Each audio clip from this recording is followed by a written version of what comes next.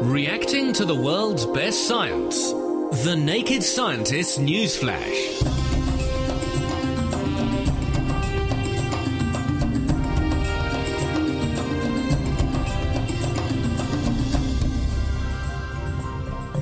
This is The Naked Scientists with Chris Smith and with Sarah Castor-Perry. And first up, let's take a look at some of this week's biggest breakthroughs from around the world. And taking a look is the order of the day, because this week researchers in America have come up with a clever way to take some of the chance out of one of the most commonly carried out surgical procedures worldwide, and that's cataract surgery.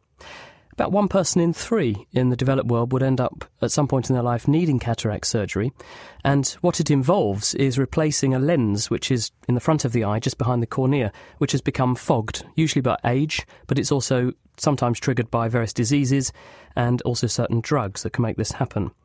It's a very safe procedure, but unfortunately there is one aspect of it which is a bit tricky and entirely depends on the skill of the surgeon and involves some guesswork on the part of the surgeon too, and that's the part of the operation called capsulorhexis. Now, what you do when you're doing a cataract procedure is that the ophthalmic surgeon goes into the front of the eye, and just behind the cornea is a bag, which is the capsular membrane. And this is what contains the lens that needs to be removed because it's become diseased. And in order to remove that lens, what the surgeon has to do is to make a circular hole of the right size in the front surface of that membrane. This is the capsulorhexis procedure. And the way in which it's done, and it's incredibly fiddly, is that you take a needle and make lots of little punctures in the bag in a circular shape and then get the front off of the bag. And you need a circle because the circle has no edges, and edges would otherwise concentrate force, and that would make a weak spot. It's similar to the reason that aeroplanes have round windows to keep the airframe strong. Now, where you make this capsulorhexis, how you make it, how big you make it, is all down to guesswork on the part of the surgeon, and it's therefore the chanciest and therefore the most risky aspect of the procedure. But what a group of researchers at Stanford University, and this is Daniel Palanka and his colleagues, have published in the journal Science Translational Medicine this week, is a new technique involving a laser that does this for you.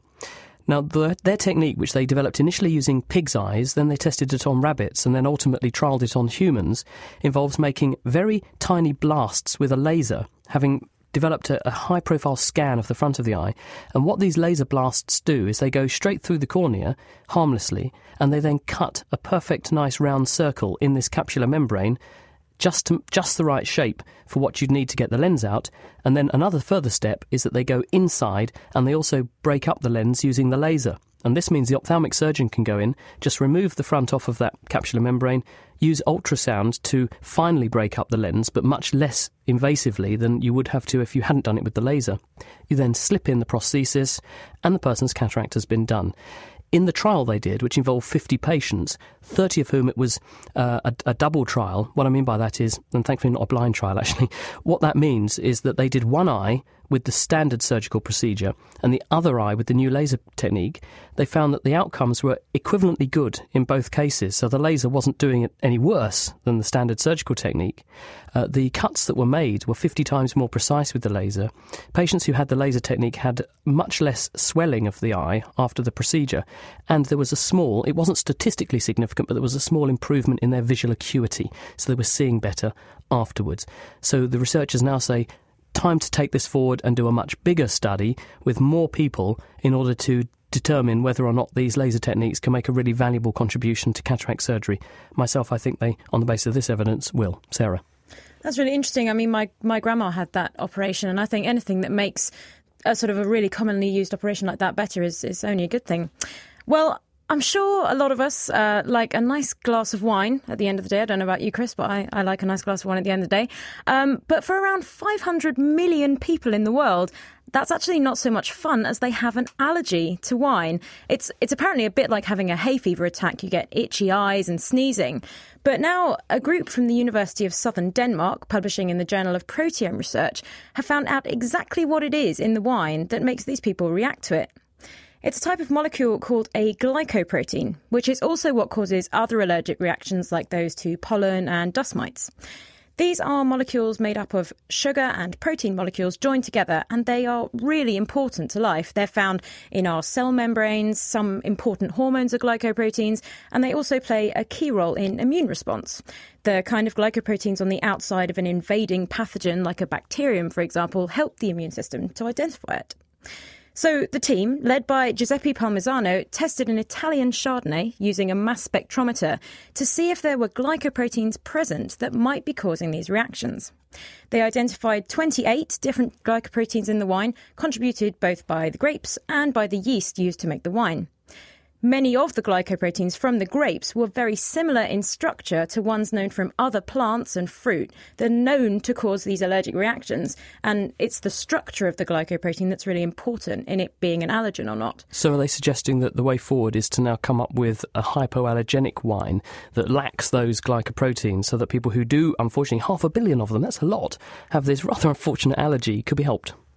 Well, I think that is the kind of what they suggested, but obviously it's going to be quite a fair way off because the glycoproteins in the wine are actually really essential for the sort of the structure and the flavour. So, you take those out, the wine's going to be completely different. And also because there's so many of the glycoproteins present, it's kind of, they're not sure which one it is. So, there's still quite a lot of work to be done. But good news, potentially. I'll raise a glass to that, if I'm allowed to say that. Right, well, also this week, the annual meeting of the Society for Neuroscience took place in San Diego, California, nice sunny place. This is actually the largest meeting of neuroscientists from around the world who meet to discuss their latest research and the progress they're making in understanding how the brain works. And Naked scientist Smita Mundasad was there for all the action, and she's with us now to tell us what she got up to. Hello, Smita. Hi, Chris. So the weather here decidedly worse than California then? Oh, it's so much nicer in California. So shame to be back, but what did you get up to? Well, with over 30,000 neuroscientists in attendance, this year's Society for Neuroscience conference in San Diego was a hotbed of new research and exciting ideas. One of the meeting's highlights was news that researchers have found a way for people to control computer cursors with their thoughts alone.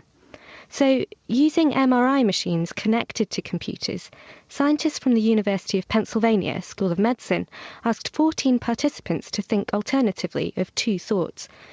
One to think about playing tennis, and the other to imagine going from room to room in a familiar place. Analysing the brain activity from these two different scenarios, the researchers were able to show that the computers could distinguish two distinct patterns of brain activity for each thought. So, while still in the MRI scanner, the participants were asked to use these thoughts to control the movement of a computer cursor on a screen. This means that they had near instant feedback of how well they could control their own thoughts. Lead author Dr. Anna Rose Childress explains that this new approach could have major therapeutic implications, for example, in the treatment of addiction. Control of the screen cursor is a really good measure of how well a person can alternate their thoughts between tennis and room by room. The thoughts, of course, are completely arbitrary, but the act of controlling them and shifting them does require considerable attention and cognitive control. For our patients, when they're in the real world and maintaining cognitive control while they're driving their car down the street in a cocaine neighborhood, what they describe is that they will be intruded on by a brief vision of something cocaine-related, and they become derailed. So we're going to be able to model that with this task. We'll have people performing this task and be blipping in very brief cocaine images and be able to actually see the brain struggling to maintain control. So it's a very sensitive probe for disrupted cognitive control in pathological conditions such as addiction, for example. Anna Rose Childress from the University of Pennsylvania. In other news from the conference, again combining the disciplines of computing and neuroscience, researchers have found a novel way to make blind mice see. There's over 25 million people worldwide who suffer from degenerative diseases of the retina, often resulting in partial sight and blindness. Photoreceptors on the retina normally receive light, and then, with the help of retinal ganglion cells, this is converted into electrical impulses that can be understood by the brain. But with many retinal diseases, these photoreceptors stop working. Existing retinal prostheses offer only very limited hope. Implanting electrodes into the retinal cells can allow people to make out spots of light or edges of objects, but very little in the way of real vision. But now, researchers at Weill Cornell Medical College at New York have taken a new approach. By analysing the light input and then the corresponding neural output of the healthy mice retinal cells, they were actually able to mimic the way the retina converts light into electrical signals. They've actually essentially cracked the neural code used by the brain.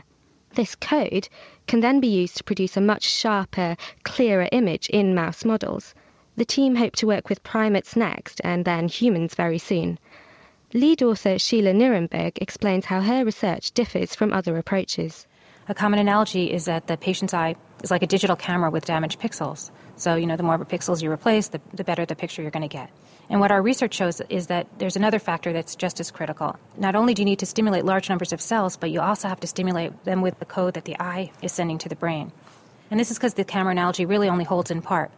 The eye does essentially take a picture, but then it goes much further. It processes the picture. It extracts information from it, and then it converts that information into a code that the brain can read. So to make an effective prosthetic device, you've really got to have both these functions, acquiring the picture and then converting the picture into a code that the brain can make use of. And I think we really have this now. We have both of these components. Sheila Nirenberg from Weill Cornell Medical College, New York. There was also good news for musicians at the Society for Neuroscience conference. Benjamin Zendel of the University of Toronto presented research that suggests that musicians may actually be protected from some of the age-related changes in the auditory cortex of the brain. The researchers presented participants with complex sounds under two conditions, one where they were distracted by another activity, and the other where they were focused on the sounds. During these experiments, the participants' brain activity was measured using EEG. The brain activity patterns of older people with musical training were very similar to that of young people during the attentive listening task, but older non-musicians showed typical age-related changes. Lead author Benjamin Zendel. A lot of research has shown that musicians do better on many hearing tasks. They have more acute hearing. They're better at making fine distinctions between sounds, and those are the exact same things that change with age. So as you get older, it's harder to make these fine distinctions between sound, and that contributes to difficulty understanding speech in noisy environments like at a noisy restaurant or a noisy coffee shop.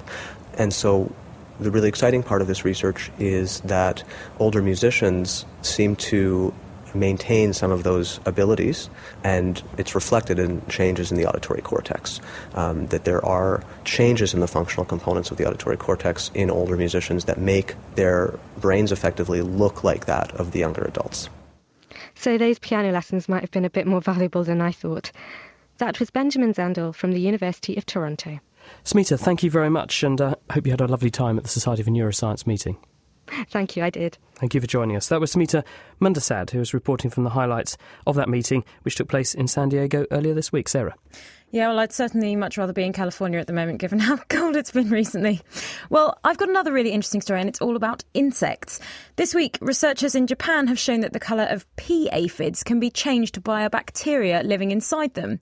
And the reason this is such an interesting story is that colour is a really important aspect of an animal's life. It can influence predators, prey, and potential mates as well. The team, led by Tsutomu Tsuchida, studied these pea aphids, which are from France, and are found in both red and green versions in the wild. Red ones tend to get eaten more by ladybirds, but the green ones tend to be attacked by parasitoid wasps. So when the team were looking at the wild populations, they noticed that some of the green aphids were having red offspring, but that the red offspring gradually became green as they aged. They wondered what might be causing the colour change, so they took a closer look at the aphids, and they found several different types of endosymbiotic bacteria were living in them. And what are these endosymbionts? What does that term actually mean? OK, so an endosymbiont is an organism that lives inside another organism, but the interaction between them benefits both of the parties. And it has to, really, otherwise it would be considered to be a sort of a parasite or an infection. And one obvious example would be corals. They have a tiny little algae living within their cells that photosynthesize. So the corals gain energy from the symbionts, and the algae have ready access to nutrients and safety from predators and things like that. So to find out if the endosymbiotic bacteria in the aphids were involved in the colour changing, the team treated groups of aphids with antibiotics to knock out some of the bacteria. And in a second experiment, they injected uninfected aphids with hemolymph, which is essentially like the blood from infected aphids. They found that one of the groups of bacteria, called Rickettsia, was responsible for the colour change. When the other bacteria were killed off using the antibiotics, the aphid's colour still changed if Rickettsia was present. And when it was injected into uninfected red aphids, it caused their offspring to become green as they aged. So when the red aphids produced their sex cells, the bacteria hitched a ride in those cells and were then present in the offspring, making them change colour. The group suggested, possibly, that this colour change may protect them from predation by ladybirds, but that also Rickettsia is usually found with 2 other symbiont infections that help protect against the parasitoid wasps, so that helps to offset the danger of being green. So it's a really good example of some of the complex relationships that there are between insects and bacteria. These ones actually convey an advantage to them, but there are some quite strange infections like Wolbachia, which can cause sex changes and it can kill off all the males in a brood of insects. And it's estimated to infect something like 70% of all insect species, which is quite amazing. It is amazing. Thank you, Sarah. Well, here's another interesting item, and it's to do with the placenta, because scientists have solved a long-standing mystery which relates to the structure of the placenta, which is, of course, the organ that the baby makes that connects it to its mother as a kind of lifeline during embryonic development. But despite the fact that this placenta, which does the same job for every animal that has one, it feeds a baby, it's amazing that if you look at different species, you see totally different structures of placentae. So why should this be? Well, for 100 years, no one knew the answer, but now there's a paper that's come out this week in the journal American Naturalist. It's by 2 researchers at Durham University, Robert Barton and Isabella Cappellini, and they think they've got the answer. They looked at 109 different mammalian species, and they studied the size of those animals, the gestation of those animals, and then the placenta size and structure in those animals.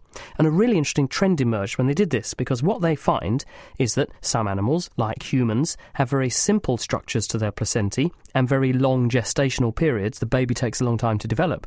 Whilst other animals, if you take, say, a leopard, for an example, or a mouse, they have very complicated placental structures, what they call labyrinthine placentae. These are very highly folded placentae, which brings the placenta into very close contact with the maternal bloodstream.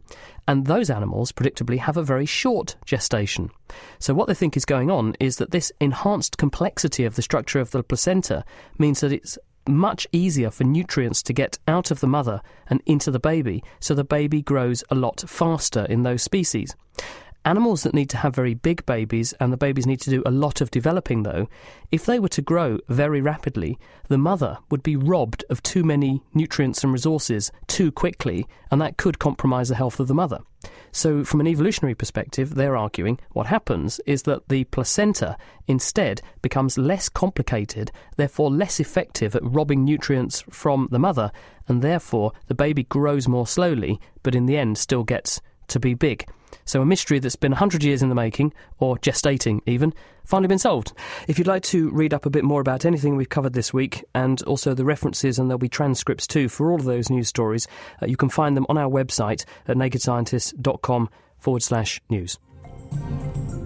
The Naked Scientist News Flash, reacting to the world's best science.